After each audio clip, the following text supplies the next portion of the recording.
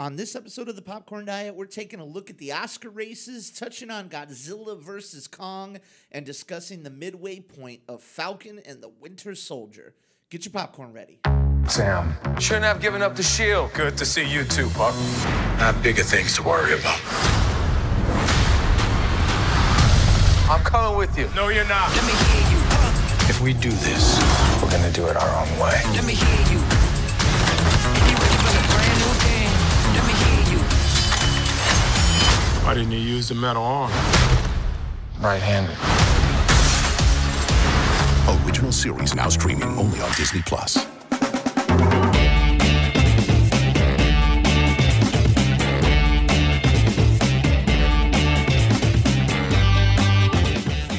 Welcome, all you good movie buddies, to the Popcorn Diet, a podcast for those who live on a steady diet of movie, theater, popcorn, and other delicious movie snacks. As always, my name is Rick Williamson, your very best good movie buddy, and joining us as usual is our other good movie buddy, the Canadian Machine, Mr. David Melhorn. David, we're kind of doing a grab bag episode today. How you doing? I'm doing great. Good. I watched Kong Yes. v. Godzilla Yes. last night. Kong v. Godzilla. Godzilla v. Kong, Dawn of Justice. Yeah, that's too many. That's too much. Extended edition. Too much. And I've been enjoying Captain America or I mean, Falcon and Winter Soldier. yeah. I mean, it's It's been a good time. you want to be careful about saying you've enjoyed Captain America lately, because the new Captain America kind of a dick, kind of questionable. But we'll talk about that in a little bit. So before we get into the before we get into the low brow of Godzilla versus Kong, and what I think to be the mid brow of Falcon and the Winter Soldier, I want to talk really quickly. Just do a really quick update on the highbrow, which is Oscar season. Next week, I have scheduled for us planned to talk about our Hindsight Awards, which we always do. I mean, as long as we've been doing this podcast, it'll be our 4th annual Hindsight Awards, looking at the films of 2000 that were celebrated in 2001 at the 73rd annual Oscars and making our own decisions. But we are in the midst of the 93rd annual Oscar season, and the Screen Actors Guild gave out its awards last night. Or not last night, Sunday, I think. It was Sunday. And like a pre-recorded, it was like an hour long. The whole thing was an hour long, which, that's fine. So the winners were supporting actor Daniel Kaluuya for Judas and the Black Messiah, supporting actress Yan Yu-jung for Minari. Bit of a surprise, but also kind of not really. Actor went to Chadwick Boseman for Ma Rainey's Black Bottom, and actress went to Viola Davis for Ma Rainey's Black Bottom. You sent me an Undertaker rising from the grave. Ma Rainey's back. She's not dead yet.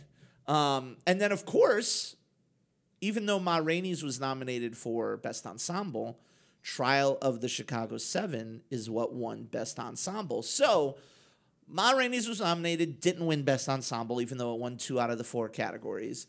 No Nomadland was nominated. It wasn't nominated because that movie's literally 2 actors and a bunch of real people, so there's no ensemble award to be given for their quote-unquote best picture, if you will.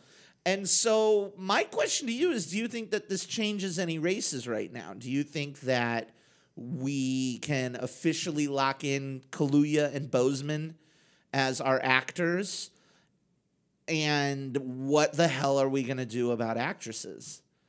That's my first question to you. What do you think? I think we're pretty locked in with actors.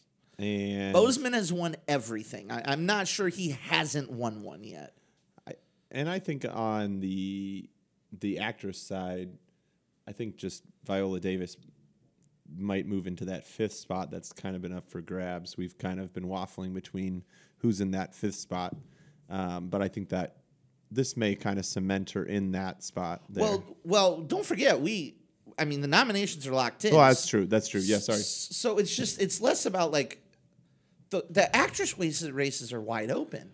Yeah, I still think this gives her the momentum. I mean, we always talk about how the guilds indicate a lot, Right. typically for the Oscars, because it's similar people voting that vote for the Oscars.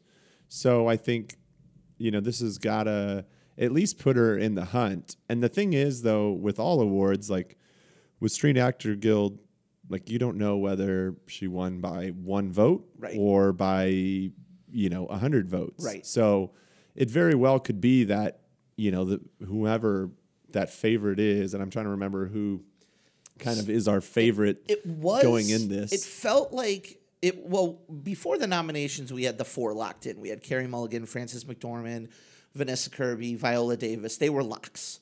They were getting in for sure. And then who was going to be the 5th? And it wound up going to Andra Day for the United States versus Billie Holiday. Can't discount her. Can't discount any of these people right now. It used to the popular theory was that the Carey Mulligan train was going to take it all the way through, but Promising Young Woman hasn't exactly gotten that boost that I thought it was going to when it went to regular rental price.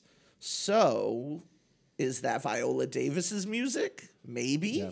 I mean, if you force me to pick right now, I would follow the Guild just because that has always been a fairly safe way to go. Not that it's always a direct indicator, but because it's been such a open and kind of back and forth race, and because I think the performance is just that good too, I think you could easily see it go there. But like you said, who knows? I mean, it's definitely open. It's not one of those races that I feel like going in, you would severely favorite one like we've had. And it feels like in previous years, we've kind of had a known winner for actress for a while, or at least down to like 2. And I think this one we're probably down to more like 3 or 4. Yeah, it does. I mean, with the exception of giving it to Glenn Close for The Wife instead of Olivia Colman, which was what the Oscars did, that Best Actress performance lines up with the Oscars very, very regularly. So it's safe to say that Viola's picked up a big amount of momentum there. Yeah. Supporting actress is a weird one because it's just as wide open. I mean, you have Maria Bakalova for Borat. You have Glenn Close for Hillbilly Elegy. You have Olivia Colman for The Father. You have Amanda Seyfried for Mank. And then you have Yang Yoo-jun for Minari. And it's like, there's not a ton of praise for any one particular performance out of those 5. And so Yang Yoo-jun winning for Minari is super interesting. I don't have the stats in front of me of what the supporting actress field, like if we just go back to, a few years ago, the supporting actress field for the SAG Awards went to Anne Hathaway for Les Mis, that tracked. Went to Lupita, that tracked. Went to Patricia Arquette, which didn't track, I think. Who wound up getting it that year? I don't think any of them got it. Oh, wait, it did. I just tried to block out Patricia Arquette from my mind because Boyhood was a waste of 3 hours. Alicia Vikander got it. Viola Davis got it for Fences. So, it's Allison Janney for I, Tonya, which is what happened. It's reasonable to assume, if we track these things, it's reasonable to assume it might happen. Again, the weird outlier year was 2019 when Glenn Close won for The Wife, Emily Blunt won for A Quiet Place, rather than I honestly don't even remember who won the Oscar that year without looking at it in front of me. Laura Dern got it last year. So who knows, man? Who knows? It could be Yang Yoo-jun. I think it's trending to her. If you made me pick, I would go with her. I think this one's a 3-person race. I think you have the potential for Glenn Close, and I think you have actually Maria for Borat. It's possible. I think those are the top 3 in my opinion. I think there's a little bit of distance potentially between. I think probably my distinct 5th place would be Amanda Seyfried, which is boggling to me because in my opinion, that's the one. That's like the one that should win. Sure. But I think you're probably onto something. Like there just isn't a lot of passion around that. But like when I go through like everybody online who's putting kind of the rankings, she's generally 4th or 5th. Crazy. In those. Crazy. And the one that's always in the top 2 or 3 is Yoon, and that may be because of her just winning. Sure. And frankly, there might not be a ton of opportunity for Minari to win in some of the other categories, and this might be a chance to award not only her performance. She's, and I'm not saying this because like I'm very well known of her work, but she's been in Korean films for ages. So like she's basically Korean Glenn Close, I suppose. Also, my apologies to Regina King, who won for If Beale Street Could Talk and was not even nominated for the SAG. That's a weird year. Last question about the Oscars before we move on to The Big Lizard and The Big Monkey. Do you think that Trial of Chicago 7 winning for ensemble signals any type of potential upset? Because from everything that we've been seeing, Nomadland is the big front runner. With almost no question.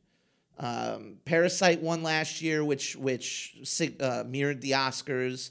Black Panther won the year of I believe it was Green Book. Yeah.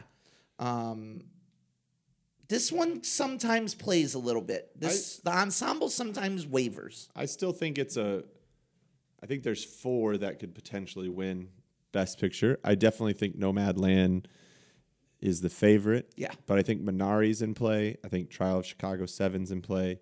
And I think your dark horse is Promising Young Woman. That's the thing. Yeah, that's the thing is maybe it's Promising Young Woman. I still think, like, to me, Nomadland is the clear number 1, like with a bullet. I think Trial of Chicago 7 is probably number 2 because a lot of people are comparing it to Green Book, and I'm sorry, it's just a better movie than Green Book. Like, I get it. I get the comparisons. Like, I totally understand the comparisons to Green Book, but it's Trial of Chicago 7 is a very, very good movie. And then for my third, man, I might actually put Minari there. I think Minari is getting a lot of really good momentum. Judas and Black Messiah might be my favorite out of all the nominees, but yeah, I just watched Sound of Metal, which is just devastating. But I did one other thing before we wrap up with this conversation here. I do want to give a little bit of a shout out on Twitter. I saw a really smart kind of similar assessment on Twitter by Tanner LaFond, at Tanner LaFond. Shouts out to at Tanner LaFond. And he tried to break down why the Oscars just don't feel as exciting this year, non-pandemic related. And it's the same thing that we always talk about. More accurately, it's the same thing that I always talk about, which is there is a razor-thin level of diversity in the nominees this year. Like, he points out how The Father's a drama, Judas and the Black Messiah is a biographical drama, Manx a biographical drama, Minari's a drama, Nomadland's a drama, Sound of Metal's a drama, historical legal drama, Trial of Chicago 7, and then your black comedy thriller in Promising Young Woman. And just in previous years, we got 1917, which is a war movie. We got Joker, which was a thriller. We got Once Upon a Time in Hollywood, which was kind of a dramedy. You know, we got things like Black Klansman, which was a crime movie. We got Black Panther in years past. We got Dunkirk. We got Get Out, which was a horror movie. And so this year, it just is all dramas. And I get that it probably is pandemic related because there wasn't a lot of opportunity to release a number of different genres out as there normally is. But I at the very least wanted to give a shout out to that. Do you still buy into that theory, David, that we need more genre love in the Best Picture race, or am I always just beating up this dead horse? I do think we need more of it, but I think this year, I mean, what are you going to put in that should have been in there? I mean, yeah, what's missing? Soul. I mean, again, this is where you get into personal bias, right? Because you have to measure, your personal bias and balance it with the actual reality of something getting in. So Well, but to your point with Soul, even like Soul is obviously animated, and that's the biggest difference. Right. But it's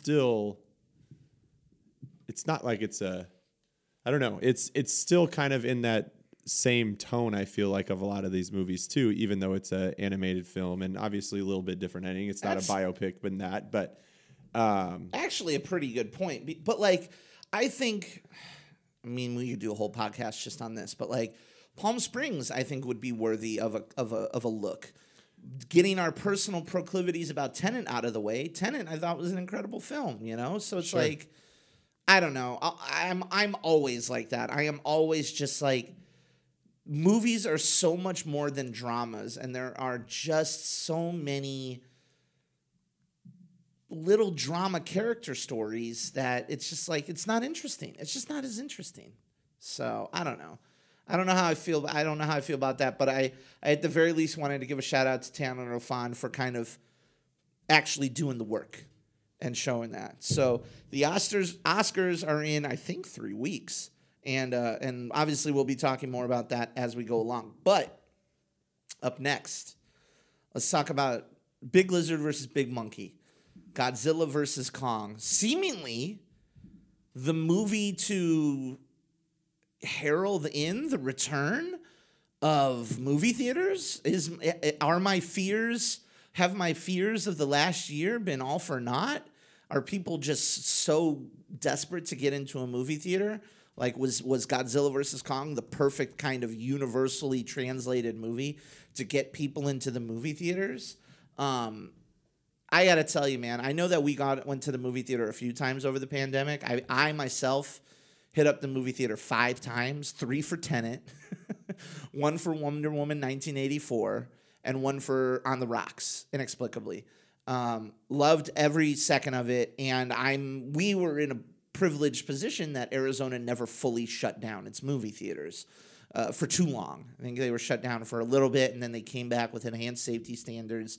And like I said, like I danced with the devil 5 times in a public place, and I came out okay because all those safety standards were pretty well followed. But did you watch this in a movie theater, or did you catch it on HBO Max? I watched it on HBO Max. I had intended to go see it in the theaters. Just didn't work out schedule-wise. I mean, again, like, lest we forget, I am a single man with very little on his plate.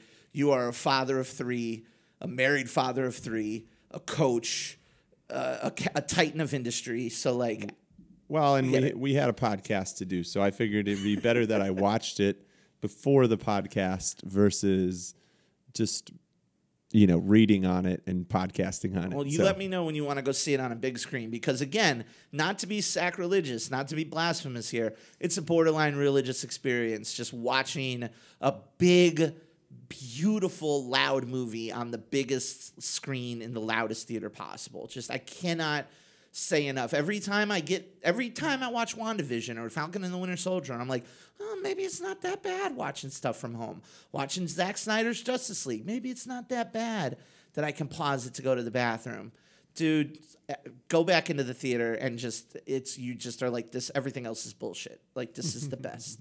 So before we get into talking about the movie, I think it's very important we talk about an important subject, which is, were you Team Godzilla or were you Team Kong, and why? I think I'm Team Kong. Okay. Mostly because I've always been a big fan of gorillas. Yep. First and foremost. Love them. Was my favorite animal growing up. Primates. Still my favorite animal to go watch at the zoo. Shouts out to primates, absolutely. And then, I think his character I felt for a little bit. Like, you were rooting for a little bit more. He's a real Rocky in this movie. Yeah, well, and he doesn't have any special abilities outside of being a ginormous gorilla. Right. He has he thumbs. doesn't shoot fire or no blue whatever Godzilla shoots. Atomic breath. Yeah. And you got the emotional aspect, and I feel like for him, it's like he can't help that he's a giant ape, and he just wants to hang out and leave me relax. alone. Yeah. And yet people want to poke and prod at him. Put him Whereas in a glass. Godzilla jar. always just comes off as an angry lizard that just wants to wreck things. It's true. I mean, he is in many times he's a protector. Like there are I would argue his most well-regarded movies are the ones where he is a force of nature. Godzilla is essentially an allegory for his inception was an allegory for the atomic age and the risk of nuclear destruction. And in more modern incantations like this more last one, it tied into the nuclear power plant breach in Japan and tied more into that type of thing. But he's he wrecks stuff. Well, that's his thing. And I would argue Godzilla too. destroy the city. Well, and I would argue too. While yes, he's been in that protector role, it hasn't. I don't know that he was really trying to protect humankind as much as protect his turf, and Earth is his turf. Sure. And so he was usually fighting off people who were infringing on his turf. I think what's important is that the both main characters, I guess we're gonna call them, I respect their energy. Godzilla basically spends the entire movie telling humans to quit screwing around, quit messing around. I'm tired of. I'm gonna turn. He's got big. I'm gonna turn the car around energy. And Kong is just leave me alone. I want to chill on my island. I want to wake up. I want to take a shower in a waterfall, and I want to live my life. And I respect that energy as well. And I mean, look at humans just getting in the way. Not only can we not leave these two alone, but we got to pin them against each other for nonsense. I was Team Kong. I'm always Team Kong. I get the Godzilla thing. I mean, dinosaurs and giant monsters are my favorite thing in the world. But I'm sorry, we're just evolutionary speaking. I recognize more of a humanity in Kong than I ever will in a Godzilla. And I really tried to think about it. The Ringer had a great breakdown of two scientists actually debating the physiology and how it would work. I tried to think of it as could a human fight a Komodo dragon, right? A big Komodo, a human-sized Komodo dragon or an alligator. And hand to hand, it's going to be really tough. It's not impossible, but it's going to be really tough if you have to fight a full-grown alligator. But number one, Kong has opposable thumbs. This is very important. Number two, Kong is smarter in that he can dodge, he can bob, he can weave, he can hide for a little bit. And number three, as we've seen in the movie, he's an ape. He can use tools. And that is the great equalizer between man and beast, is our ability to fashion complex technology or simple technology. Now, the movie was very clear, and I appreciated this, that Godzilla is in fact the victor, and Kong was essentially TKO. But I do appreciate that Kong's great equalizer was the axe, was basically humans' great equalizer against other animals, was we're going to fashion a weapon. I don't know, I enjoyed it. I like that. But I was Team Kong for sure. David, this movie is incredibly dumb. Would you agree? Yes. How did you like it? I mean, we're not going to get into. We're not going to get deep into the plot because I really do want to take a deeper look into the stuff that Falcon and Winter Soldier is doing for the second kind of tail half of this podcast. But overall, how'd you like it? What's your assessment? Well, I mean, first and foremost, you could have told me that DC released this movie, and I would have believed you because the amount of things we're trying to accomplish in this movie and stories and history and all of that. I mean, you'd think this was a standalone movie and didn't have the benefit of how many movies? Three movies before, because it seemed like we didn't really want to use anything from the previous movies.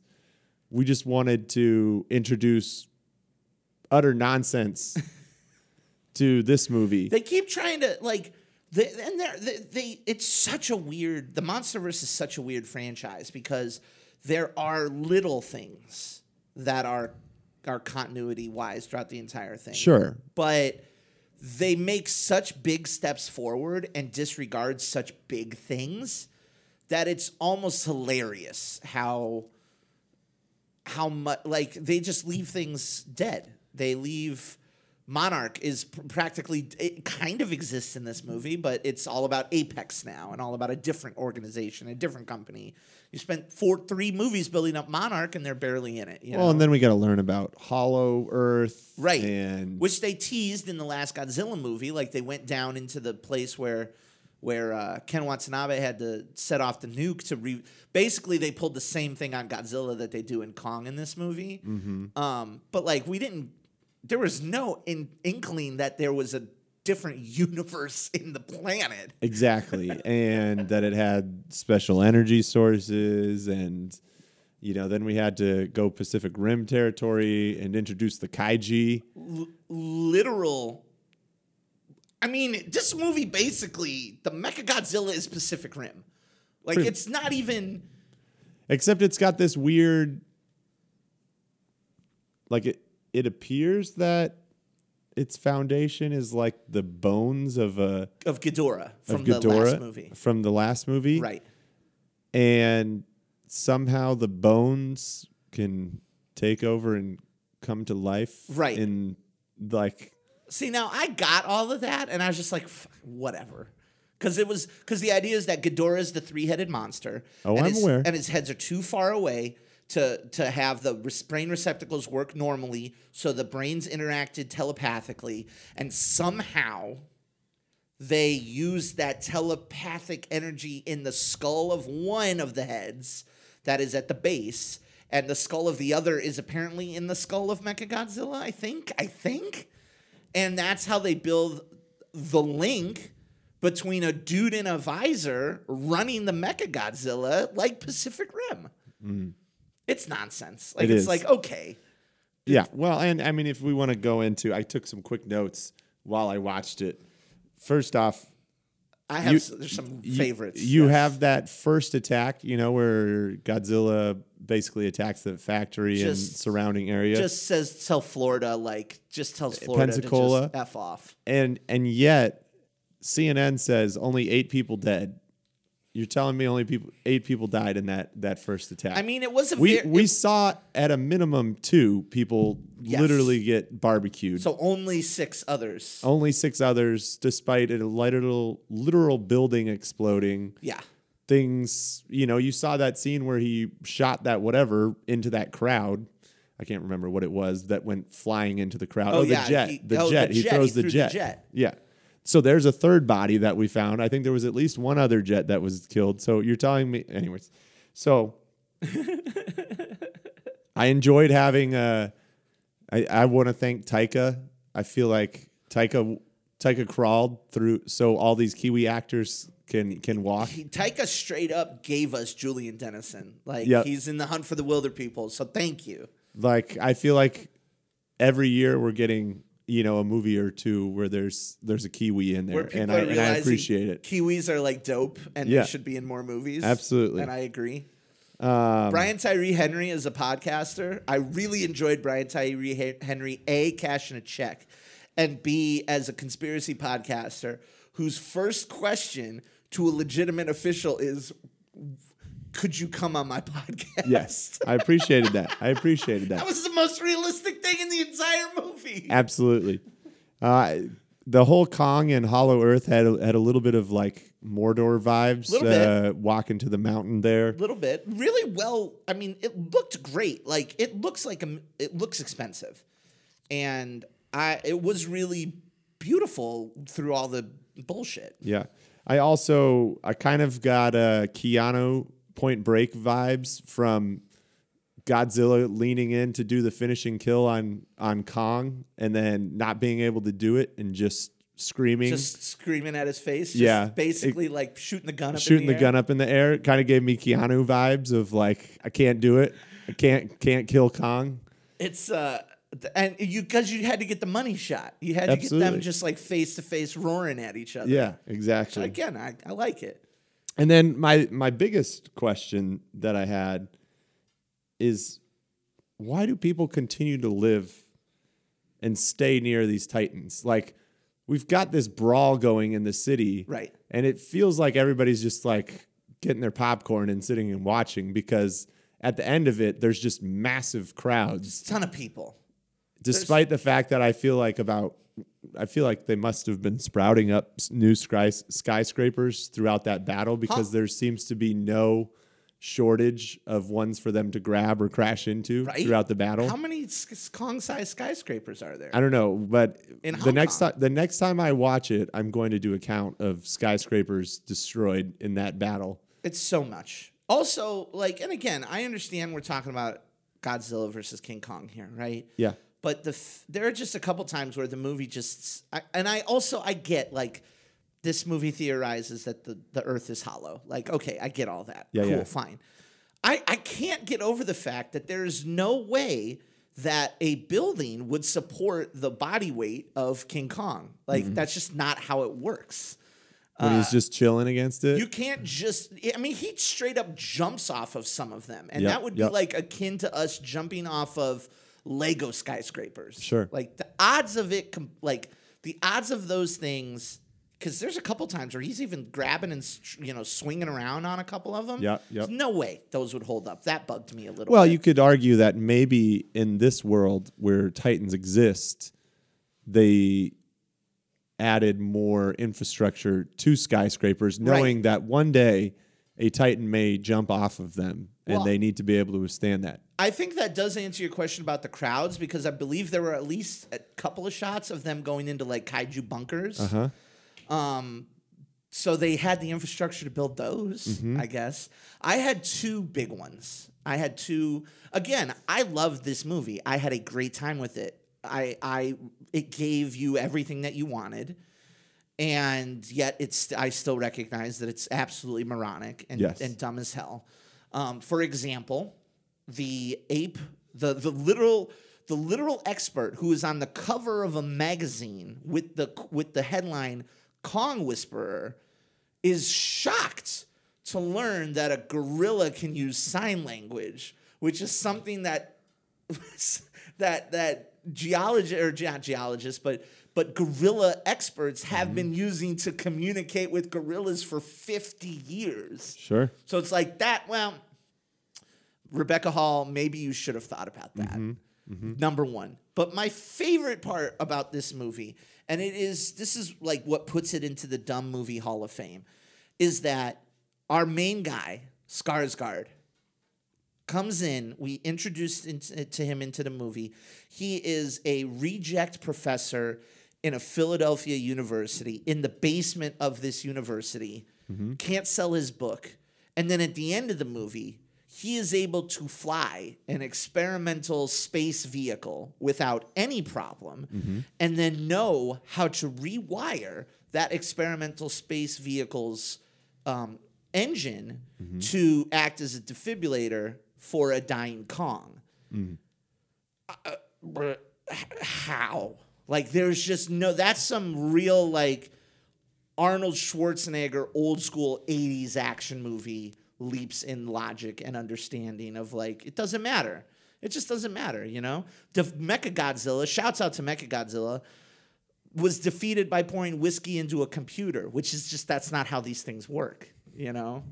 But, like, again, when you got Kong slicing off Mechagodzilla limbs and, like, Godzilla providing the assist with the heat ray, I'm in. Yeah. I'm in on it. So what do you think? Let's wrap this up here. I also was really, like, walking out, I was like, good for the Monsterverse. It gave us 4 perfectly fine movies. Like, none of them were absolute garbage. Like, I would argue, as dumb as this movie is, like, the visual effects alone, the action sequences alone are staged well enough to not call this movie trash. But we got 4 movies with tenuous connections, and theoretically, like, this is it. This is done. And I was just like, good job, guys. You made a 4-movie series, and it ended. Good job, you know? How did you feel about the Monsterverse overall? I mean, it's in line with what I expect from the Monsterverse.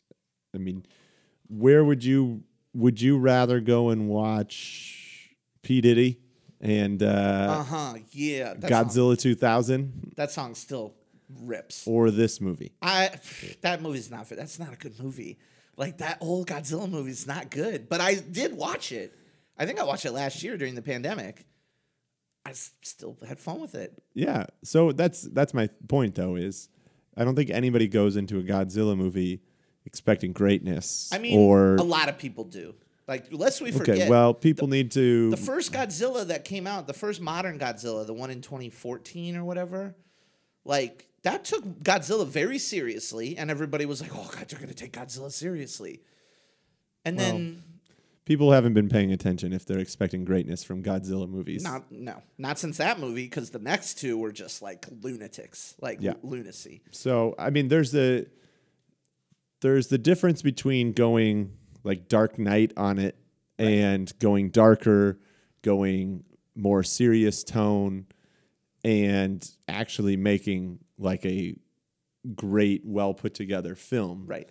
And I enjoyed the more serious take, but like every Godzilla movie to some degree has been a serious take. It's a monster killing people. Like, it's not a comedy. Like, I mean, there's comedic moments in it, but that's the thing is, like, it's the camp of it, right? It's the there's a difference between, like, there is a marked difference between Godzilla is a force of nature destroying the city, millions of people are dying, we need to do something about this ecological disaster, like what hath man wrought amongst fellow man. There's a big difference between the original Gojira and, I mean, hell, even the Gareth Edwards, is it Gareth Edwards?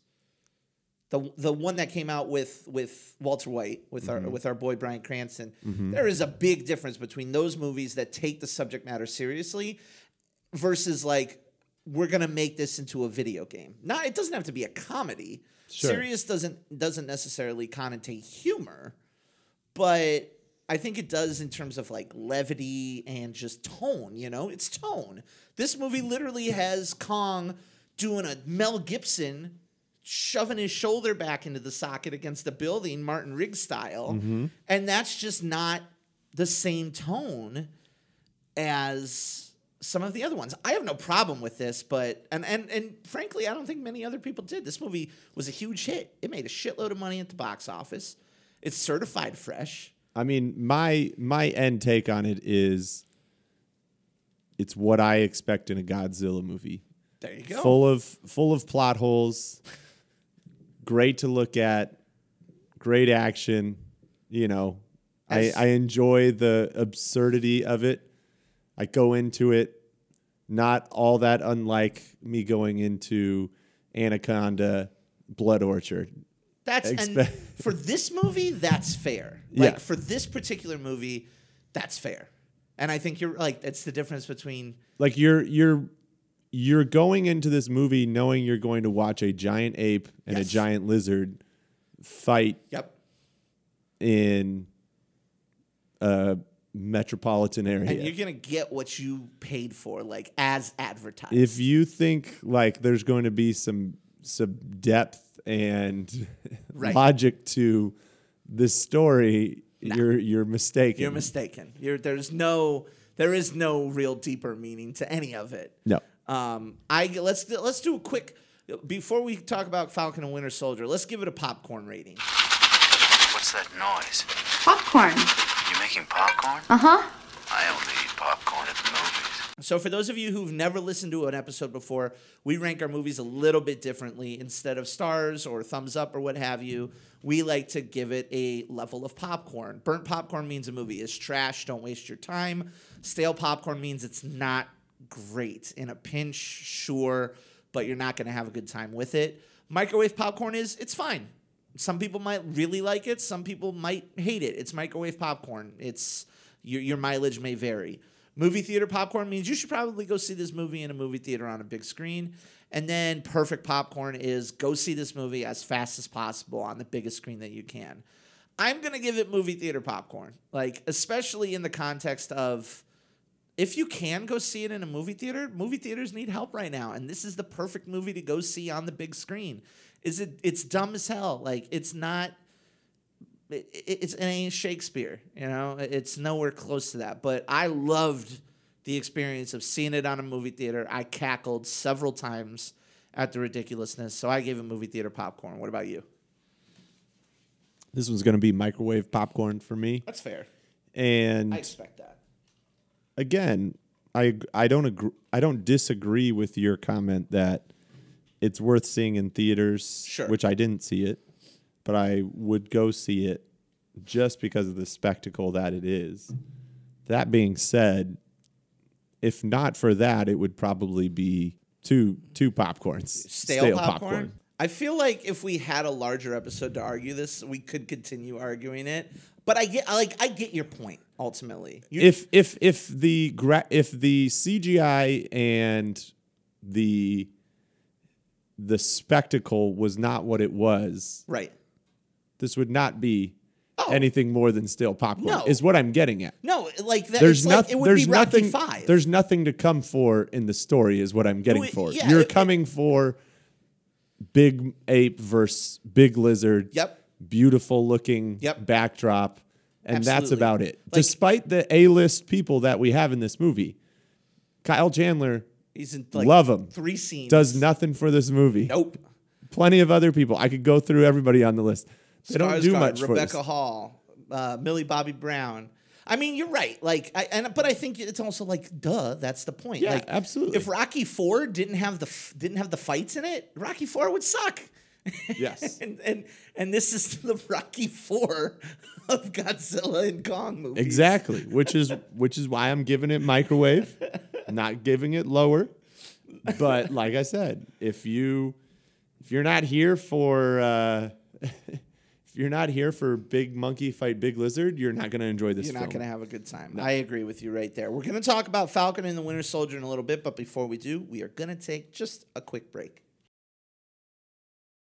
What's up, good movie buddies? Before we continue, I want to remind everyone that you can get free episodes of the Popcorn Diet delivered to you just by hitting the subscribe button or following us wherever you're listening from. So take a second, hit the button, give us a rating, write us a review, share us with the other good movie buddies out there.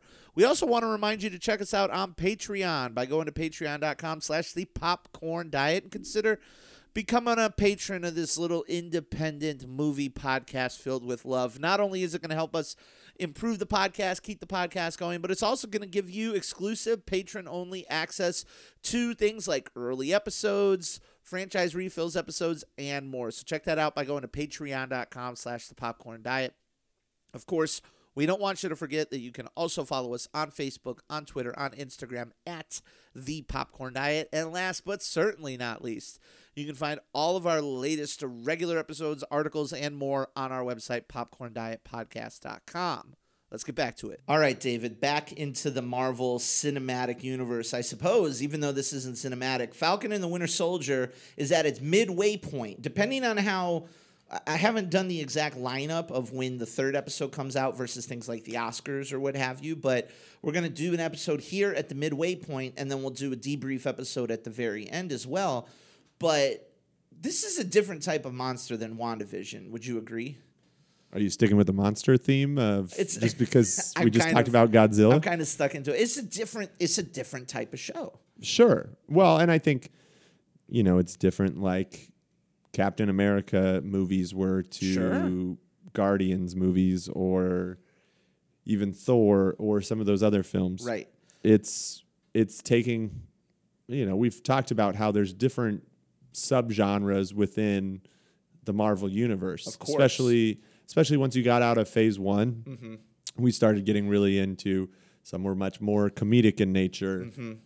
Really, it was Winter Soldier it was like, is very much like almost like a Bond movie or a spy movie in a lot of ways. And so this, even though it's called Falcon and Winter Soldier, it's very much of the Captain America vein. Yes.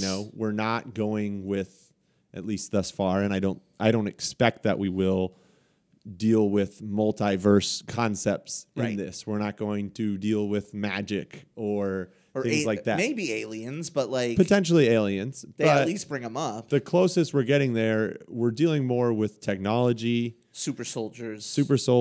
yeah, those types of things, man-made type of things. Exactly, which is kind of what we thought was going to happen. Absolutely, and I mean that's in line. I mean, both of the heroes in this are using technology and Right.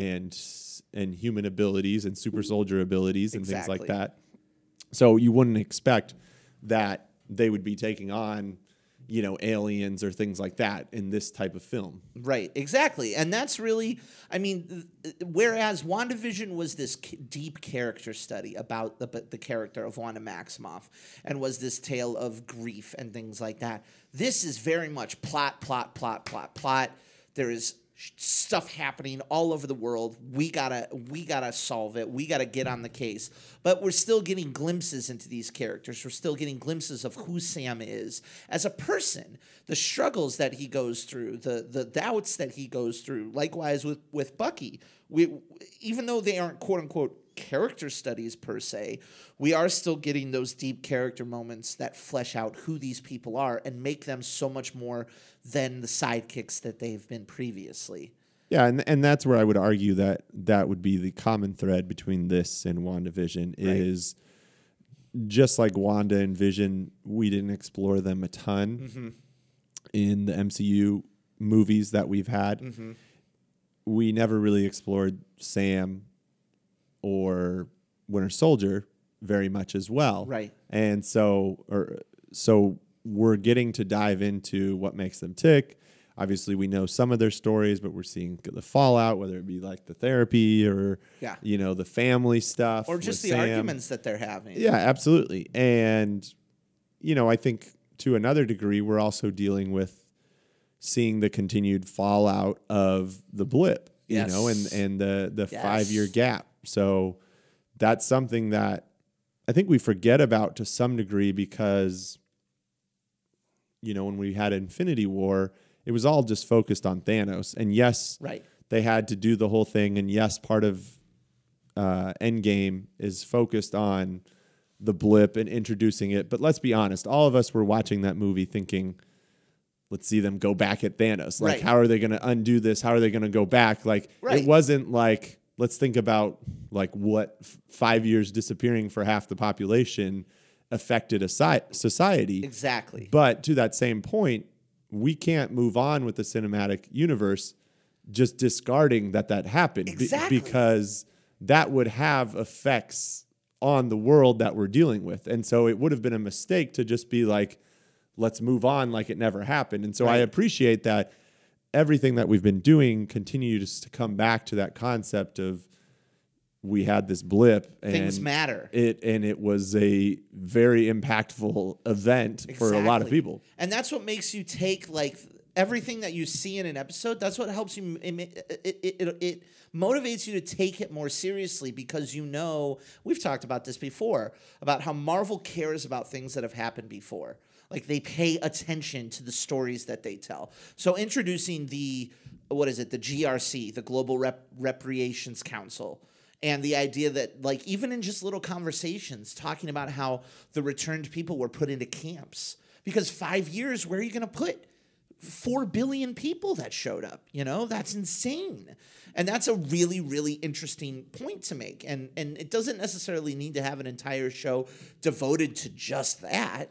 Sure. But it fleshes out the world, And that's just another good example of Marvel just paying attention to its work. Well, and I think even when you have the conversation in the most recent episode with the scientist who was trying to recreate the super serum, he says, I was doing the project. I was working for the government. I was doing good work. I got blipped.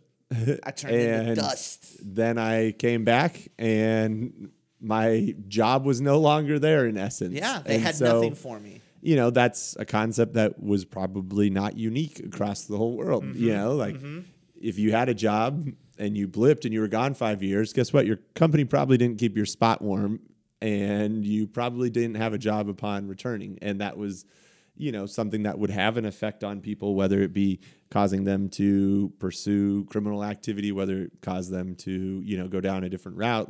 Do whatever it takes. Exactly. And I was talking about this to somebody else, I think, the other day, where it is like creepy meta that the pandemic happened right after Endgame, right after Phase 3 finished. Sure. 'Cause Far From Home was the last part of Phase 3, and they kind of played with the blip a little bit, but they didn't really get into it.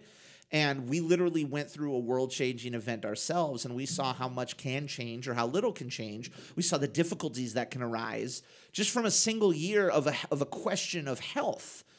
And now we're being introduced back into this Marvel world where they are also trying to acclimate to a huge world event. And there's some weird parallels. Like, it's very weird that it worked out that way. But it also makes things like the Flag Smashers more complex, you know, because it started off with, okay, we're going to fight on these trucks. These are the bad guys. They're super soldiers. But we're getting a better idea of who they are. They're not just villains. You know, they're people who lived in a world that banded together in a time of great grief and then saw the worst of humanity rise when all those people came back. You know, we talked about the camps, for example. Yeah. That's super interesting to me. But there's a lot of plot going on. Like, there are so many things happening. There are dealing with the new Captain America and Sidekick. There are the Flag Smashers, super soldiers. There's the character stuff that we talked about. Bucky basically reckoning with his past actions, and Sam dealing with probably, and again, you and I aren't the best people to talk about this, but probably a very familiar plight to a lot of Black Americans, even though he's an Avenger. We get Life After the Blip, what that's like. We get freaking Zemo and all of his nonsense. Sharon Carter's in here with nonsense. We get this mysterious power broker. And then literally, David, the last part of the most recent episode, I'm sitting there watching it by myself, screaming at the television like, Wakanda demands justice! Showing up because Zemo blew up their king. That's a lot happening. It is. Is it too much happening, or do you think it does a pretty good job bouncing around? I think it's doing a pretty good job. I think my thing is just like with WandaVision, like, because we're in this different style of storytelling, it's not like a movie where we need answers before that episode wraps up. Right. You know, we're used to a movie like hopefully answering most of your questions. Not that they can't leave you on a cliffhanger, but most movies will at least wrap up the main conflicts, the main questions, and the main things going on within that movie. Right. By the end of it. Right. Whereas with a TV show, you have to remember, like, it's more a sum of the entire season. Like, Right. I think a season of a TV show is more comparable to a movie than, you know, one or two episodes of a season, even though they're the same length Right. as a movie. Because a season is a story, Yes. and a movie is a story. So even though we're talking about the difference between maybe 6 or 8 hours versus 2 hours, the art of storytelling still follows the same ebbs and flows. There are still rising conflicts. There are still new revelations discovered. And whether they happen across 6 episodes or 2 hours, like, you got to let the story finish before you can really accurately judge it. Yeah, It'd and be that's like- where I think it's still too early to see whether they took on too much, whether there's Sure. too much going on.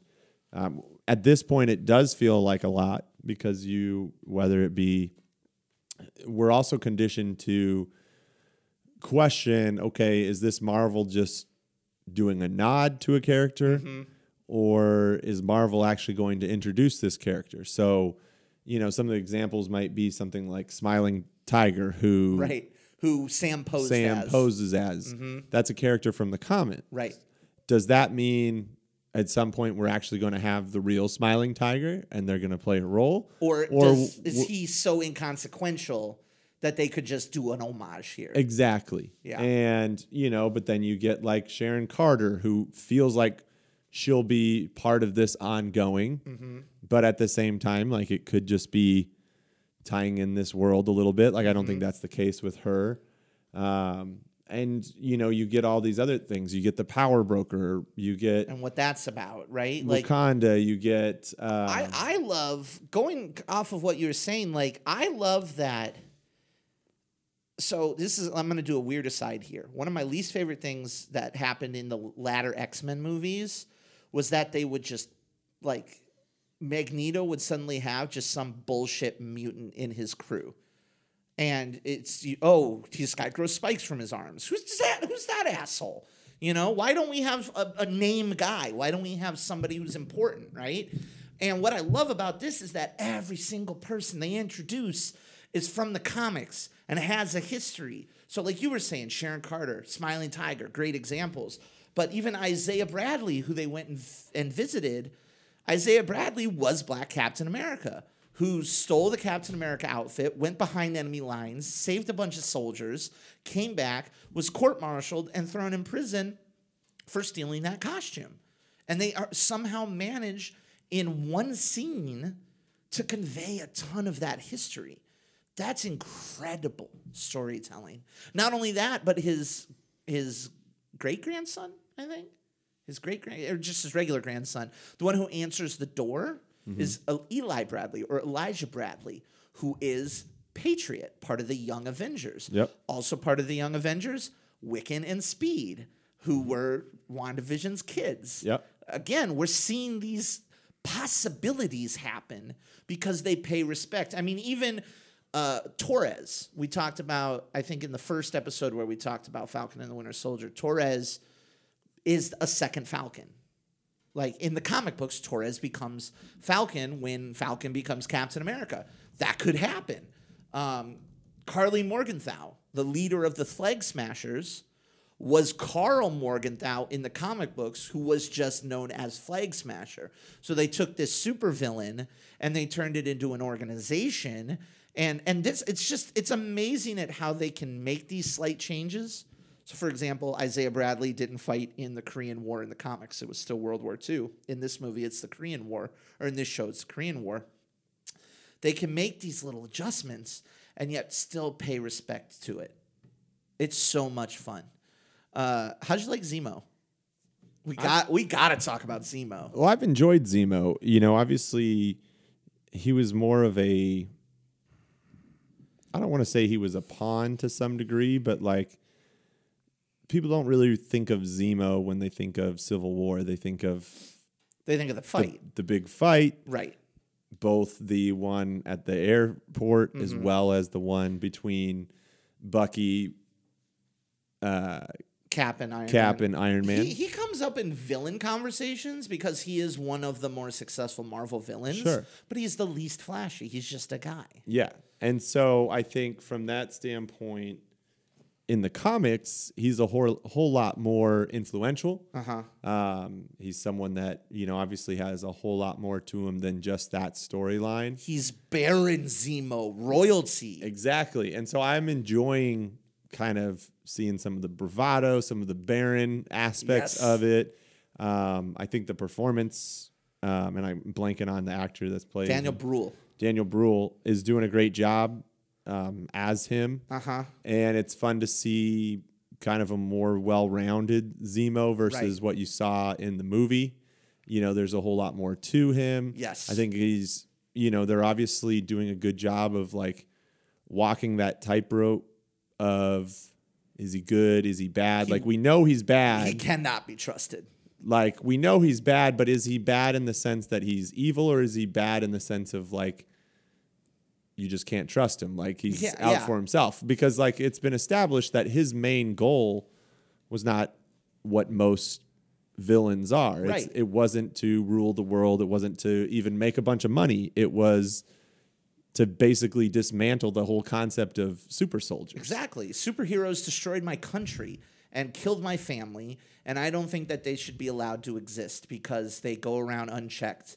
And the beautiful thing is that he hasn't changed that philosophy, right? One of my favorite wrestling stories or one of my favorite bits about wrestling is that in order to do really good character work, from switching between being a face and a heel, a villain and a hero, is not changing the philosophy of the character. It is just changing the target at which the character is pointed. And that's what's so interesting about Zemo, is his philosophy is still what it was before. He is still like, I don't believe super soldiers should exist. I don't believe superheroes should be allowed to exist in this world. And fortunately, that means that our main goals line up with one another to where you need me and I need you, and I'll take you along for this ride. And that's what makes it so interesting. But you, like, The second he gets a chance to do something shady, like, you can't trust this guy. That's the whole point. And it's just fun, like, seeing him have fun and seeing him go full legit Baron Zemo. I'm going to wear the coat. I'm going to wear the ski mask. I'm going to be a rich, like, power dude. Like, I'm into it. It's just so fascinating. And you got to know that it's going to come back and bite Sam and Bucky in the butt because they're in Marjapur, which is also a reference to the comics. This big X-Men ties to the city of Marjapur, which is by Singapore in the fake geography of everything. But, like, those three were all raining hell in a club, getting caught on cell phone videos. And this goes back to us talking about how Marvel doesn't do things on purpose. Like, you got to imagine that's going to come back at some point in time. So I'm interested to see what's going to happen. So what do you think is going to happen? There is some big unanswered questions. I think like we don't know who the power broker is. I keep seeing people online saying that Sharon Carter is going to be the power broker. I think that's bullshit. I think that's a stupid, pointless twist. Well, I mean, yeah, I guess it depends on what role the power broker still is going to play. Sure. Because there's nothing that's indicated, even though we've got this mystery behind the power broker, there's nothing to say necessarily that they're this big villain pulling the strings. Right. Like, by all means, like, they could just be the equivalent of, like, a mob boss to some degree, which, if that's the case, then, you know, Sharon Carter could fit that bill based off of what we've seen of her in the one episode we've had. Sure. You know, obviously there's the aspect of the power broker threatening The Carly, Flag Smashers. the Flag and Carly. Smashers. Yep. And so that wouldn't necessarily track as much with Sharon Carter, in my opinion. Right. And so Sharon Carter isn't somebody who texts people like, I'm going to kill you and your friends. Yeah. So that's where, like, I'm lost a little bit on it. There's the whole aspect too that doesn't necessarily rule out her being the power broker, that Zemo referred to them, the power broker, as a him. Right. Again, not a deal breaker. Could Not a easily deal be breaker. like a misdirection. But she also gets into that car at the end. She seems to have a valet, and it's like, whoa, Sharon. well, I mean, it's pretty obvious based off of her digs and what she's doing That she's a big deal there. She's a big deal. She's Right. doing fine for herself. Right. And she even says to some degree that she's doing fine for herself. Exactly. So why would you need to? And again, we don't need to go down this road of. I just think sometimes I just don't like really unintelligent people on the internet making bad twists up for nothing. But like, it just doesn't track. I'm going to say it right now. Sharon Carter's not the power broker. I mean, I think the bigger storyline is going to be, you know, kind of this continued concept of super serum, and I think digging into this whole concept of the relief organization that we saw the Flag Smashers steal from. Yep. And apparently kill. And we got a pretty, you know, extended commercial advertising it too, which seemed to draw a lot of attention to that organization. I don't think that was done just to tie into them stealing the medical supplies. Like, I think that's going to be some source of, like, corruption and and bigger. They're going to play a bigger role, I think, in what we're talking about, and I think that's going to to tie in what we were talking about earlier about some of the fallout of the blip and bad people taking advantage of it. You know, it's not unlike the first Spider-Man movie where, you know, for all intents and purposes, like, New York was, like, put in shambles, and, you know, a lot of people were screwed over because of it in that regard, and that caused people to go other routes, maybe not necessarily doing the right thing, but, you know, at least initially for the right reasons. It made the vulture. Exactly. You know? And so I think that's kind of going to be, I could see that tying in. I think as far as who the power broker is, I just think, you know, coming off of WandaVision, I know everybody wants it to be some big reveal and be some character we've been waiting. I think it's going to be like WandaVision, where it's a character that, yes, is going to have ties to the comics, but it's not going to be like oh, is that, so and so's music type of thing. It's an answer to a question that ultimately I don't think matters as much. And I think we also have to refer back to the fact that this was originally supposed to come out after Spider-Man Far From Home. After Spider-Man Far From Home. And after Black Widow. Yes. And I don't really take too much worry about Black Widow, only because they chose to still release it after Falcon and Winter Soldier, and it's so far different on the timeline. I mean, I know it's only probably like 10 years or something like that, roughly, because it happens right after Civil War. Mm-hmm. Black Widow does, and so it's not like we're that far that you couldn't have characters that cross over between the two. Could be a surviving character. Who's to say Florence Pugh doesn't show up as the power broker? Sure, absolutely. But I think it's going to be... I think we're going to, just like WandaVision, this is going to open doors to more questions and stories than answer questions. That's kind of how I feel. Like, because I feel like that's what WandaVision did. Well, I think while we got to know Wanda and Vision, it more set the table for things to come in the future, and I think that's what this is going to do as well. And it did, in fairness, it did set up its own. It set up and answer its own questions. Like, there wasn't any questions necessarily that were set up in WandaVision that weren't answered. Some of them were left dangling. Sure, are the kids still alive? What's the deal with her doing her thing? Like, very purposefully so. But that was a full, complete story that was told to a satisfying conclusion for a story that will continue on, right? And I think the same thing is going to happen here. What I think is going to happen, and this has been thrown into a little bit of turmoil because apparently the Flag Smashers blew up a building of people at the end of the last one.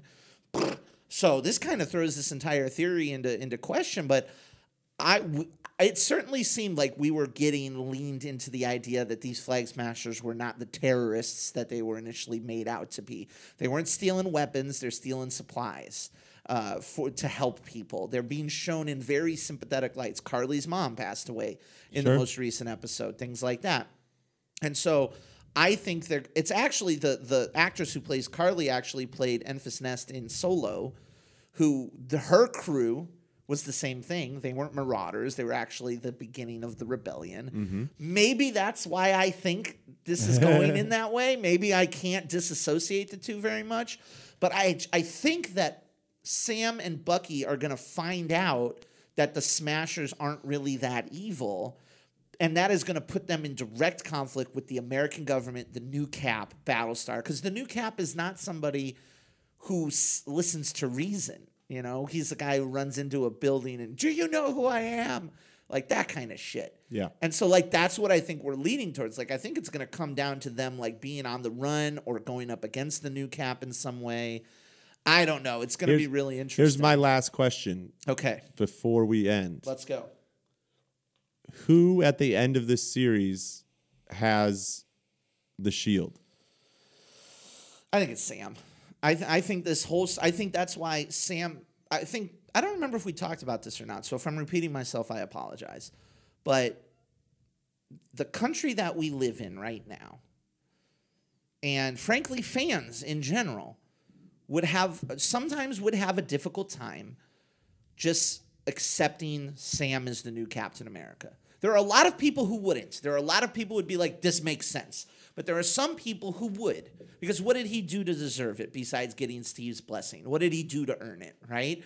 And so I think Sam giving away the shield in episode 1 is a smart move. And them giving it to this fake Captain America is a smart move because that builds the audience more into Sam's corner. And it allows Sam to do what he and Bucky were doing on the plane, which is really break down what the idea of that shield and that symbol is. Now, I really appreciated Bucky finally, because Bucky becomes Cap in the comic books as well. I really appreciated Bucky saying, like, if before you ever get a chance to destroy that shield, I'm going to take it from you and I'm going to keep it myself. I like that we got Bucky could be Cap. Little dangling thread there. But I think it's going to be Sam. Like, I think this is just a story about how the world is changing and having a black Captain America is going to mean a lot more. This show deals entirely with too much race. It's showrunner Malcolm Spellman. Oh my gosh, I'm blowing the guy's name, is too much into this type of stuff. Like, this is important stuff when it comes to the story that's being told. Malcolm Spellman, yes. I'm glad I didn't blow it there. And so all of that leads me to believe that it's going to be Sam at the end of the day, and he's going to get, if the comics are accurate, a dope Captain America looking Falcon uniform with wings and all that kind of cool shit. So that's my prediction. What about you? I think that's probably the route that I would go as well. I feel like we're on almost a path of proving, to your point, proving Sam's worthiness. Yes. And not just to the audience, but to Sam the character. Like, I think Sam to that point doesn't feel worthy of holding that shield, and he's referenced in essence to that as well. And I think he as a character is struggling with the concept of, he's got the family ties and what's going on at his home, and not wanting to accept that they're moving on from this legacy that he's built up in his mind for that place. Then you've got, dealing with the fact that we've dealt with all the characters, that to be a hero, it takes sacrifice. And usually the sacrifice is loved ones and those closest to you. And right. So, I think there's a struggle there even in that balance of, do I stay home and help my family, or do I commit to being in this role of Captain America? And so I think there's that whole struggle and that depth that we're getting from Sam. And again, I think that's where this is all about. I think Sam and Bucky are going to be central figures in whatever movies we get for the next 5 to 6 years. I'd hope so, yeah. And so now we need to lay that foundation, just like we got when we got Captain America movies and Iron Man movies, and the things that made us attached to Robert Downey Jr. as right. Iron Man and Chris Evans as Captain America. Like, we have to do that again if we're going to move on from those characters. Otherwise, people are just going to be, kind of pining for those old characters to right. be involved. You have to build the emotional attachment to the characters, and I think it's doing a really good job of it. And I do think, like, it's Falcon and the Winter Soldier, but I do think a big part of this is Sam's story. Like, you don't introduce Isaiah Bradley in the way that they did, and the concept of the black Captain America being mistreated by his country 50 years ago without Sam winding up with the shield. You don't put that doubt in that main character's head of having this huge burden of, how do I represent this country who rejects people like me, like it's going to be big, and it's going to be interesting. And damn it, if again, we're not necessarily the best two people to have conversations about that, being a couple of white dudes, but I appreciate that it's going in those directions. I really do. And I'm really fascinated to see where the next 3 episodes go. But until then, that is going to put a pin in it. So before we go, I want to remind you all that you can get free episodes of The Popcorn Diet just by hitting subscribe, hitting that follow button wherever you listen to podcasts. Give us a rating, write us a review, share us with your other good movie buddies. Also, don't forget to check us out on Patreon by going to patreon.com/thepopcorndiet and consider becoming a patron of the podcast. Not only is it going to help improve an independent movie podcast, but it'll also give you access to patron-only episodes and early content, early access to episodes as well. Patreon.com/thepopcorndiet. Of course, we don't want you to forget that you can follow us on Facebook, on Twitter, on Instagram at The Popcorn Diet. And last, but certainly not least, you can find all of our latest regular episodes, articles, and more on our website, popcorndietpodcast.com. But for the Canadian machine, Mr. David Melhorn, I am your very best good movie buddy, Rick Williamson, and we'll see you next time with the Hindsight Awards, the 4th annual Hindsight Awards on The Popcorn Diet. Adios.